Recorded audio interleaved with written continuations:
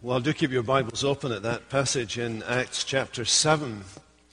Yesterday I came back from London after spending a few days, 10 days or so, with the family there. And for some of the time we were staying with our younger son, Andrew, and his wife, who've moved house to a section of Richmond where we used to live called Hampton. And several times over the last few days we were driving past, or in a bus riding past, Hampton Court Palace. Hampton Court Palace is famous for its relationship with Henry VIII. Henry VIII was a king of England, most famously known for the number of wives he managed to go through in his time. 6, apparently. And it wasn't a very good thing to be one of Henry's wives. They lost their heads. Sometimes wives lose their heads at you, but they lost their heads as a result of being connected to Henry. Anyway, that has absolutely nothing whatsoever to do with the sermon, except that it made me remember an incident that occurred in Hampton Court Palace where there is a little chapel. I've been in the chapel. One of these days, one day we were taking an American visitor, actually, who'd come to see us to the palace to show her round. Nobody seemed to be taking any money at the door, which was great. And so we just walked in. Nobody stopped us. Nobody asked for money. Nobody told us where we should or shouldn't go. And we found ourselves in parts of the palace I'm not quite sure we were meant to be in. But anyway, we were there, and we got into this little chapel. And in this chapel, this is the story now that I'm getting to start with. In this chapel, the English reformer Hugh Latimer, who was a bishop, the Bishop of Rochester, from 1515 to 1539, so a little while ago, was summoned to come and preach before King Henry VIII. Now, Hugh Latimer was a very staunch Protestant, on his way to becoming a real biblical Christian, otherwise known as a Presbyterian, but he never quite made it. But he was a really strong Protestant, and his preaching was obviously not exactly in favor from King Henry. So he preached a sermon that the king didn't like. The king told him he'd come back the next day and preach a better sermon that was more to his liking. Hugh Latimer came back the next day. He came back obviously in fear and trembling, because in those days you didn't really want to rub the king up the wrong way. I mean, even being his wife wasn't very safe. Being a bishop was even less safe. So he came back the next day and he preached exactly the same sermon, word for word. Strangely enough, and Henry VIII was always an unpredictable character, and he was an enigma as far as spiritual things were concerned, eventually he called Hugh Latimer in, thanked him for his honesty and integrity in preaching the message that God had given to him, and commended his courage. Well, we're reading the story of Stephen here, and Stephen is not going to have such a good outcome to his sermon. We know that because some of us have read the end of the story. This is the story of Stephen's martyrdom. And in this chapter 7, I have to say we have one of the longest chapters in the book of Acts, one of the longest sermons that is given, or talks that's given in the book of Acts.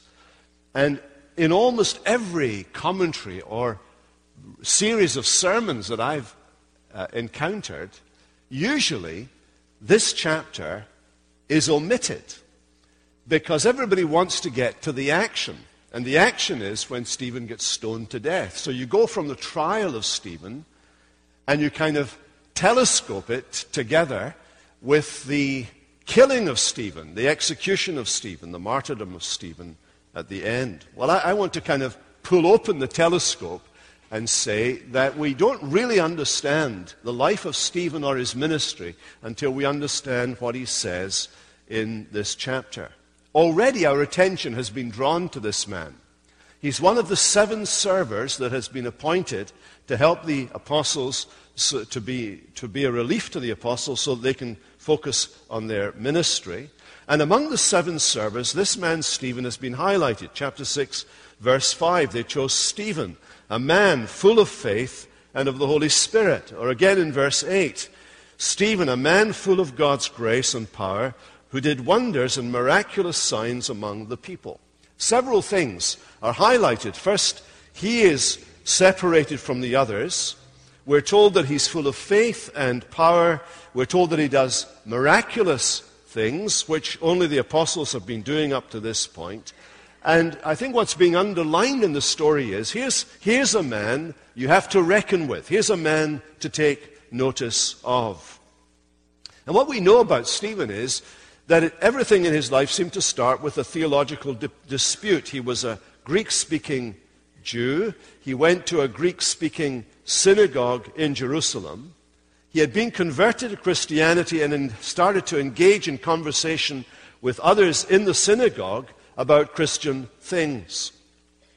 He was so mighty in the Scriptures in refuting the arguments of others who were opposed to Christianity that those who could not argue against him decided that rather than try to argue against him, they would blacken his character. And so there was a campaign, a smear campaign of lies, an innuendo that was leveled against him. Chapter 6, verse 11, when we heard Stephen speak words of blasphemy against Moses and against God, they say. And not only was it a slanderous approach, they descended into illegality. They produced false witnesses. Verse 13, we're told that these false witnesses came with an elaborated charge to the Sanhedrin, saying that this fellow never stops speaking against this holy place, that is the temple, and against this law. So there's the background to the speech. And there are several things about the speech that highlight its significance as well. The length of the speech. It's the longest talk recorded in Acts. The style of the speech. It isn't like the other sermons. This is not so much a sermon as a kind of miniaturized biblical theological dissertation given to these authorities. It covers the whole sweep of the Old Testament history and theology, as Stephen shows that the events surrounding the life of Jesus are part of a movement, part of a cohesive movement of God throughout history. And the talk is significant, perhaps more than anything else, because of its outcome. It is directly responsible for Stephen's death. That's one part of the outcome. But more than that, it contributes to an upsurge of persecution of the church. Now you say, that doesn't sound to me like a very successful talk. Like if what you say tonight preaching here at 10th causes us to start a riot, that's maybe not a good indicator of the success of your sermon. Well, maybe it is, because it would be a sign of life. But Stephen's sermon leads to massive persecution of the church, which we begin to read in chapter 8, leads to the church being driven out of Jerusalem into Judea, and then into Samaria, and then beyond the boundaries of the ancient borders of Israel into the Gentile nations around, which, funnily enough, is exactly the program that Jesus had laid down in chapter 1. You'll be my witnesses in Jerusalem and Judea and Samaria and to the ends of the earth.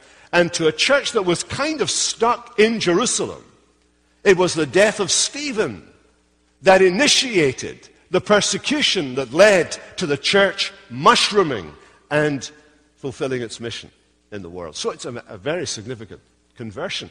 And the other thing, one last thing that's significant about the sermon that Stephen preaches here is that it resulted also, we think, in the conversion of a certain man called Saul of Tarsus. Just coincidentally, we're told, that he was standing there looking on when Stephen was killed. Well, what's happening in this chapter? Stephen is on trial. He's on trial for his life. Secondly, Stephen is acting as a witness. He's taking a stand before men and God as a witness, as a martyr. This is at the time where the word martyr doesn't yet have the significance that we pour into it. That is, dying for your faith. He is speaking for his faith. He is standing up, giving evidence, giving a witness.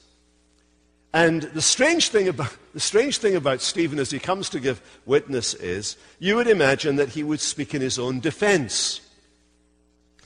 In fact, what Stephen does is he clarifies what the issues are that he has been arrested for, and he turns the table and he moves from defense to offense. He actually becomes a kind of prosecuting attorney.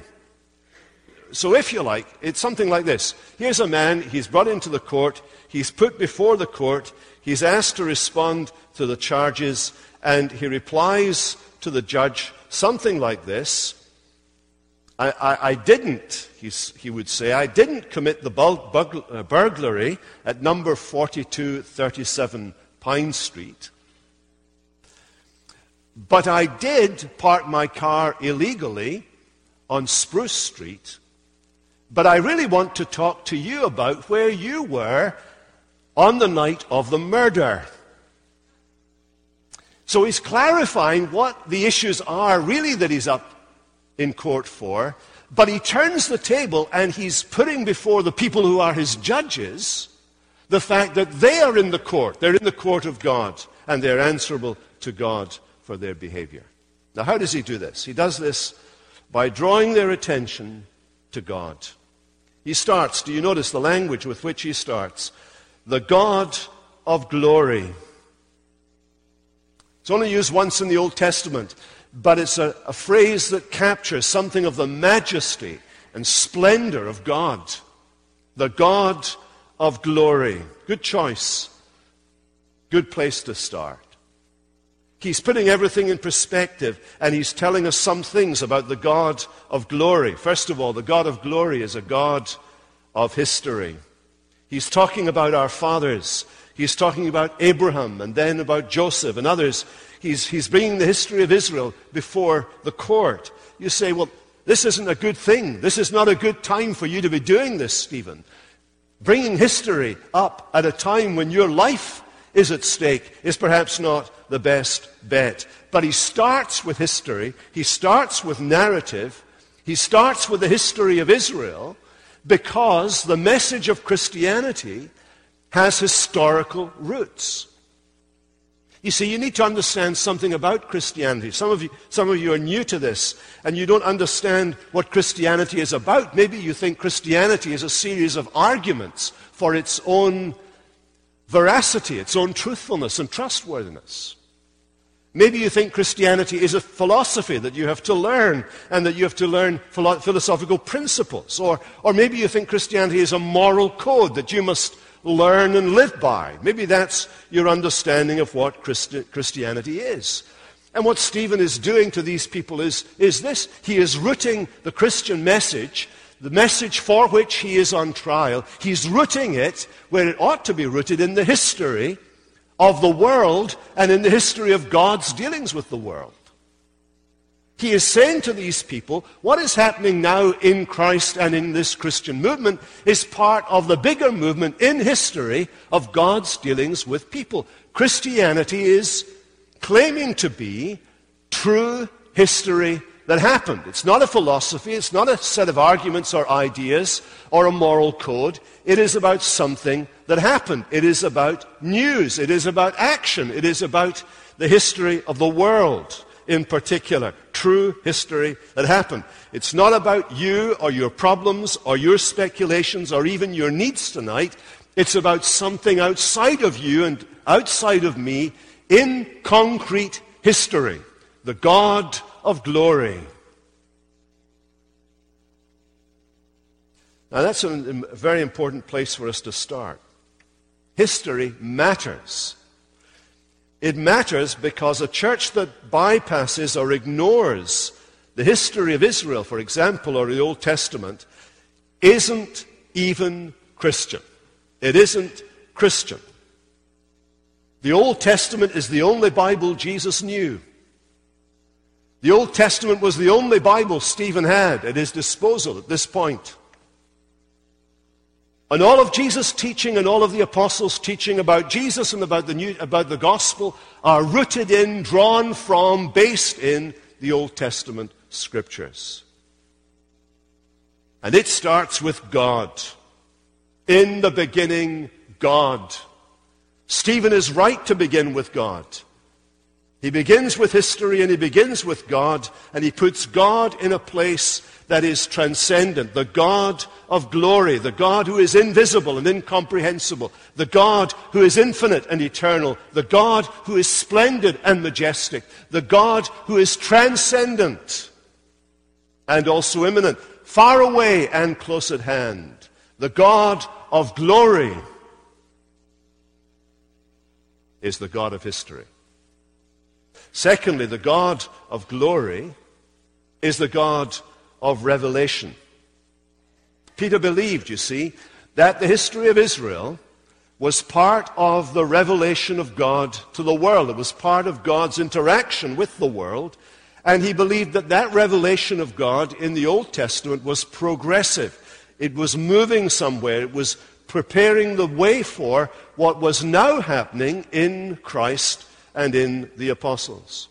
In other words, the approach that Stephen took to the Old Testament was very much in keeping with that summary which the writer to the Hebrews gives us in Hebrews chapter 1. In the past, God spoke to our forefathers through the prophets at many times and in various ways. Well, Stephen understood that. And so he begins by addressing his brothers and fathers, assuming a common faith and a spiritual heritage. And he begins with Abraham. The God of glory appeared to our father Abraham. In other words, the God of glory is not only splendid in himself, but he is the God who reveals himself. Human beings do not simply stumble into God, nor is God their eureka moment when, after they've been studying the meaning of life and everything, they discover him, or they discover the idea that there might be a God. God is not the end of our speculation or even our search for meaning and purpose in life. No, God reveals himself. He makes himself known. He introduces himself to humanity. We could expand on this and point to the things that he has made that give evidence of his workmanship. We could think of the stars in the heavens and the things we see around us and the beautiful things in the world that remind us that there is order and purpose and significance in the very smallest things. The heavens declare the glory of God. But supremely, it is in the actions of history. It is in the story of Israel. It is in the dealings of God with this man Abraham that he identifies. The God of glory appeared to our father Abraham. And he's speaking to these Jewish leaders and he's saying, you remember where Abraham was when the God of glory appeared to him. You're accusing me, you see, of abusing this holy place, this temple, as if this is the only place in which God dwells or where God lives and where God meets with people. But you remember where God revealed himself when he was dealing with Abraham. He dealt with him and met with him in Mesopotamia, way out east of here, in Gentile pagan lands, far from here, hundreds of miles from this holy place and this temple. The God of glory appeared. He made himself known to our founding father in a pagan land. And do you remember what Abraham was doing in that land? When God of glory appeared to Abraham, Abraham wasn't looking for the God of glory. Abraham was a sun worshipper along with everyone else in Ur of the Chaldees. And he was a sophisticated pagan. Ur of the Chaldees is one of the most advanced civilizations of the ancient world. They even had indoor, underfloor heating in their homes. Central heating, something that the English are only discovering today. And which my children don't seem to have discovered at all since we've been freezing for the last few days. And I hope they don't watch this. Abraham was a sophisticated pagan. He was an idolater. We have idols today, of course. Our idols are money, sex, celebrity, science, and even power. But they're idols nonetheless. And people are devoted to their idols. But one philosophy that we share with those ancient people is this, and that is that life itself is a matter of accident and chance, that existence itself, that love and health and beauty and happiness and suffering and disease and calamity are all the products of chance, blind chance.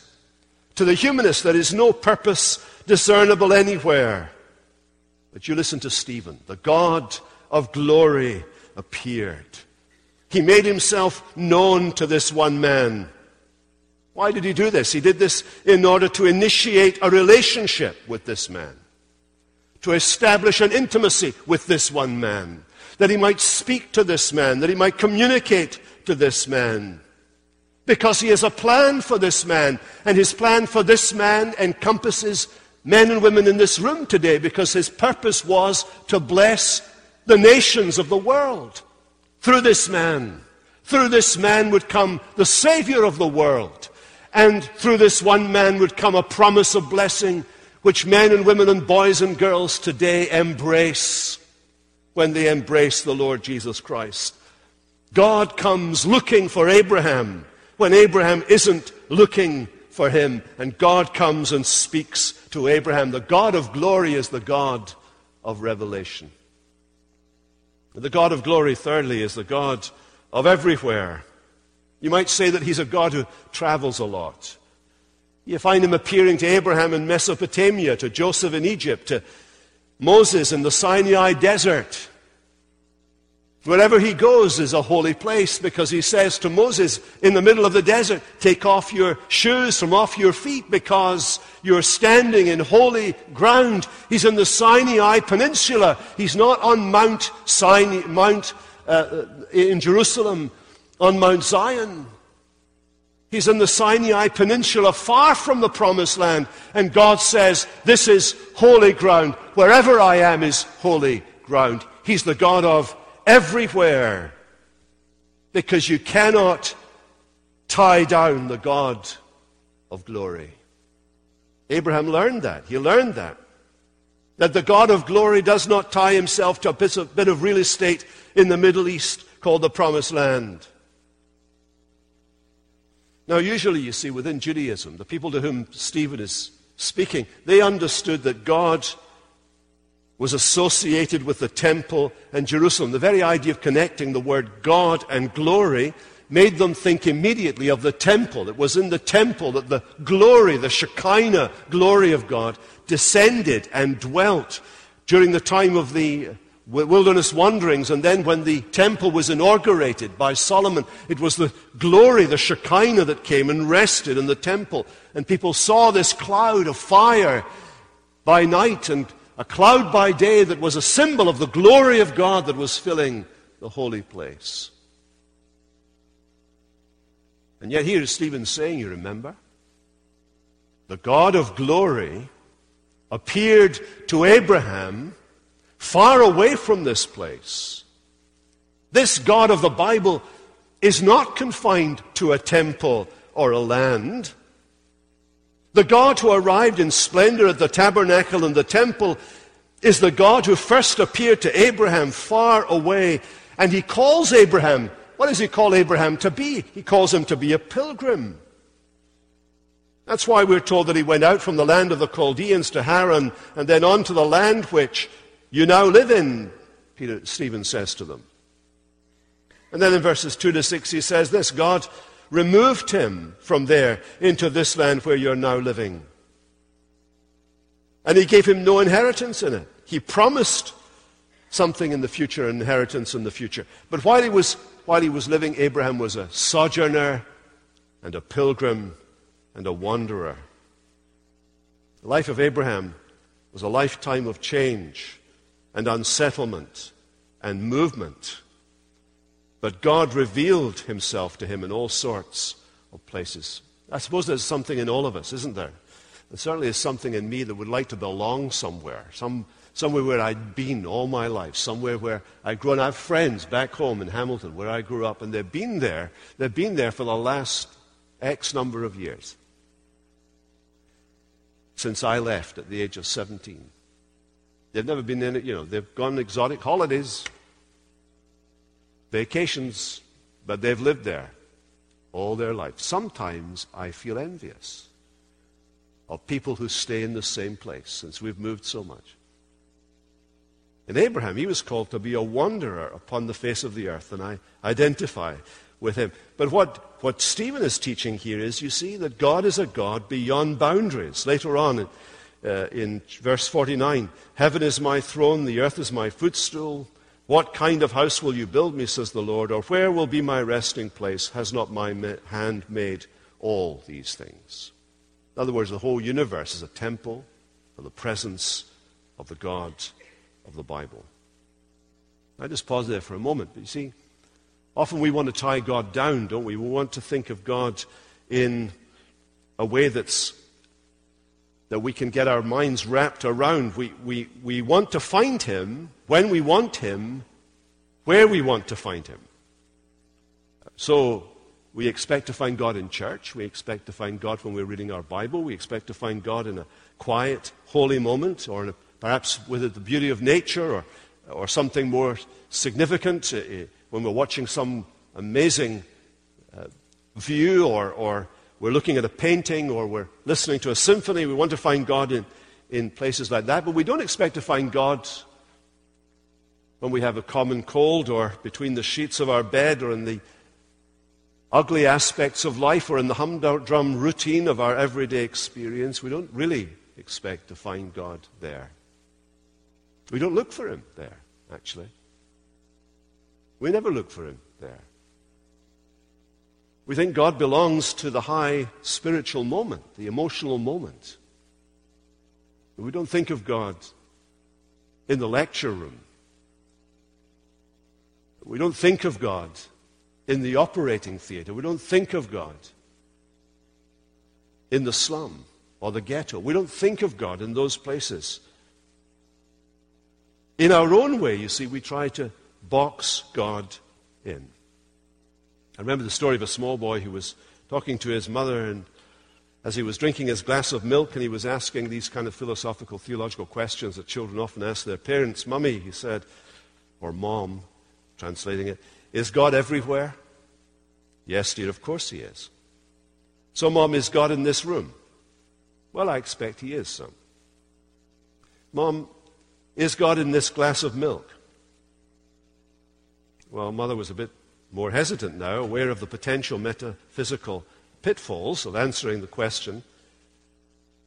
Well, I suppose so, she said. Whereupon the little boy put his hand right over the glass of milk and said, "Got him!"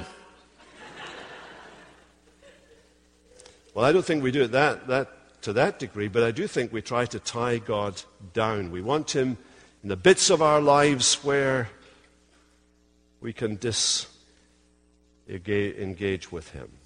The bits of our lives where we can engage with him when we want to, and then in other areas of our lives we marginalize him. Abraham learned that you cannot put boundaries on God. The God of glory will reach us in any place, in every place. Are you prepared to bump into him? Tomorrow morning when you turn the corner, are you prepared to bump into him as you walk into work? Are you prepared to have him there, or looking over your shoulder?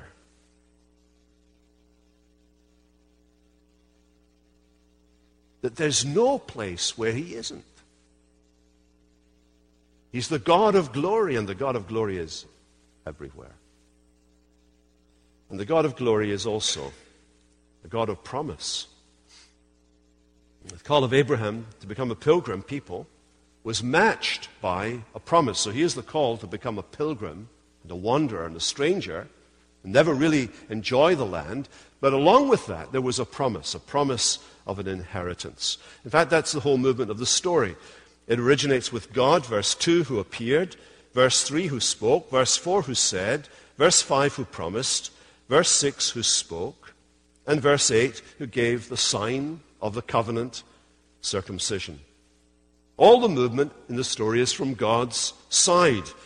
That's the way it was with the fathers. That's the way it is with us. He's the one who calls us to a pilgrim lifestyle with a promise of an eternal inheritance. And God gives him this promise. God gives Abraham a promise. He was childless, for goodness sake. He was too old to have children. His wife was well past childbearing age, and she'd been barren all her life. Anyway, all the odds are stacked against them. God gives him the promise when all the odds are stacked against him. And Abraham believes God. He believes the promise of God when all the odds are stacked against him. This was God's covenant promise to Abraham, sealed by the sacrifice of animals and God's flaming glory passing between the parts of the offering as a sign that God had inaugurated this covenant promise. But you see what Stephen stresses? This promise, amazing promise, was given to Abraham while he was still in Mesopotamia. It was his faith in the promise that got him out of Mesopotamia and heading outwards towards the promised land. And so what Stephen does is draw a straight line between Abraham's call as a pagan in a pagan land to their possession now as inheritors of the promise in the land that symbolized the promise that God had given to them. And that promise and the purpose behind it spanned generations. Do you see how he emphasizes that? It's going to take 400 years for this next bit of the promise to mature. Abraham believes it even before he has a son. He believes it over 400 years before his successors are going to actually live in the land. He believes it and lives even though he has no inheritance in the land, even at the point of his death. It's the promise he believes, the promise that matters. And trusting in that promise, he looks forward to what God has to give him. Sometimes the promises of God and the purposes of God mature slowly. They do in history. That's why we need to read history. We need to see that we're part of the continuum of what God is doing in the world, and that some of the things that God's doing in your life and mine don't happen instantaneously. I want to be holy, but my holiness doesn't come automatically. It doesn't come instantaneously. I want to be the man God wants me to be. But he seems to be taking a heck of a lot of time getting round to making me the man that God wants me to be. That's the way life is. Some of you struggle. You struggle with issues in your life, and you think, when is this going to actually work out? This is what I want to be. This is what I am. Look at this big disjunction between what I want to be and what I know I should be and where I am. That's the way it was with Abraham. 400 years. A promise being given to it being fulfilled. And even then, it's only partially fulfilled. The bigger promise is being fulfilled today. And do you know how long it's going to take? It may go, do you know, there may be another several thousand years of Christian history to go before Jesus returns. We don't know. We learn from the story of Abraham and the story that Stephen tells that God's purposes work slowly, but they work definitely and purposefully. Well, the God of glory is a God of promise. And as we come to the Lord's table tonight, we come on the basis of that promise, a promise that has been fulfilled in Christ. And here Stephen, I get confused between morning and evening. Here Stephen highlights what's going to help us segue into this communion service this evening. He tells the story of Joseph. It kind of comes out of the blue. You think, where's he going with this story of Joseph here? The God of glory is a God of patience and a God of grace. The story of Joseph is one of the best known in the Bible because somebody wrote a musical about Joseph and his famous Technicolor coat. I think it's very famous because somebody else wrote a book about Joseph, which you can buy downstairs. Joseph, however, was blessed with prophetic gifts. And the secret about Joseph, as you read the story, is that Joseph represents the Word of God in his home. That's what's going on. Sometimes if you read the story, you think, here's this precocious boy who has these dreams, who tells his family what these dreams are, and he's insensitive to the response of his family. That's not the case. Joseph represents the Word of God in his home. He's a prophet. What he tells his family is going to come true exactly the way Joseph tells it. He is a prophet, speaking the Word of God. But he says things to his family that his family dislike. One of the things is, there's coming a day when all of you are going to bow down to me. You think, he's an arrogant pup, you know. Do something about him. Just going to slap him around, put him outside for a while in sub-zero temperatures till he cools down. His arrogance. But the Bible never says that about Joseph. Joseph spoke the word of God. That's what God told him. I don't know how he said it. I don't know if he said it with a kind of sly smile or whether he said it with a straight face. We're not told any of that stuff. But he spoke the true word of God to these people. And they hated him for it. His brothers hated him for it. That's the point that Stephen is making. He's saying God spoke through Joseph to his family, and his family rejected him and sent him to Egypt. And he spoke the word of God in Egypt. And guess what the Bible says? There he is in Egypt, which represents everything you can think of that is anti-Jew and anti-Israel and anti-Jerusalem and anti the purposes of God, and yet God was with his spokesman, Joseph, in Egypt. And while he was in Egypt, and God was with him there, God used him to do what? God used Joseph not only to save Egypt from starvation, but God used Joseph, the rejected one, the one who, like Jesus, was sold out by his brothers. Jesus is sold out by his brother Judas. Because of their envy against him, the Sanhedrin crucified Jesus. Just as Joseph's brothers, out of envy, sold Joseph to these wandering people who were on their way down the road to Egypt. And Joseph, who was sold, who was despised and rejected by the people, Joseph was responsible ultimately for being exalted in Egypt to the highest place next to Pharaoh. He was responsible for initiating the procedure that led to the survival of the Egyptians as he made sure they had food enough to feed them. But even more importantly, the whole of the patriarchs, the whole of the family, all of Israel as it was then, 72 people, all of them were saved. Israel was saved. The race was saved. The Jews were saved. The nation was saved by the action of the despised, rejected Joseph. You know where Stephen's taking them. The one they had rejected. The one they had despised. The Christ that they had, out of envy, destroyed. God was with him. God has exalted him to the highest place. And God has made him the only Savior there is for the whole world, not just for Jews, but for the whole world. What Stephen is doing is making a case here for the gospel for the Gentiles, as well as for Jews.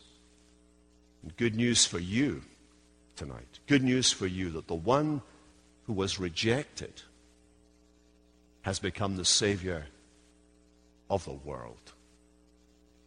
Let's pray. Father, we pray that you would give us such love for the Savior, such joy in his achievement, and such encouragement from knowing that you, who are the God of glory, the God of everywhere, the God of revelation, the God of promise, the God of grace. We ask in your strong name. Amen.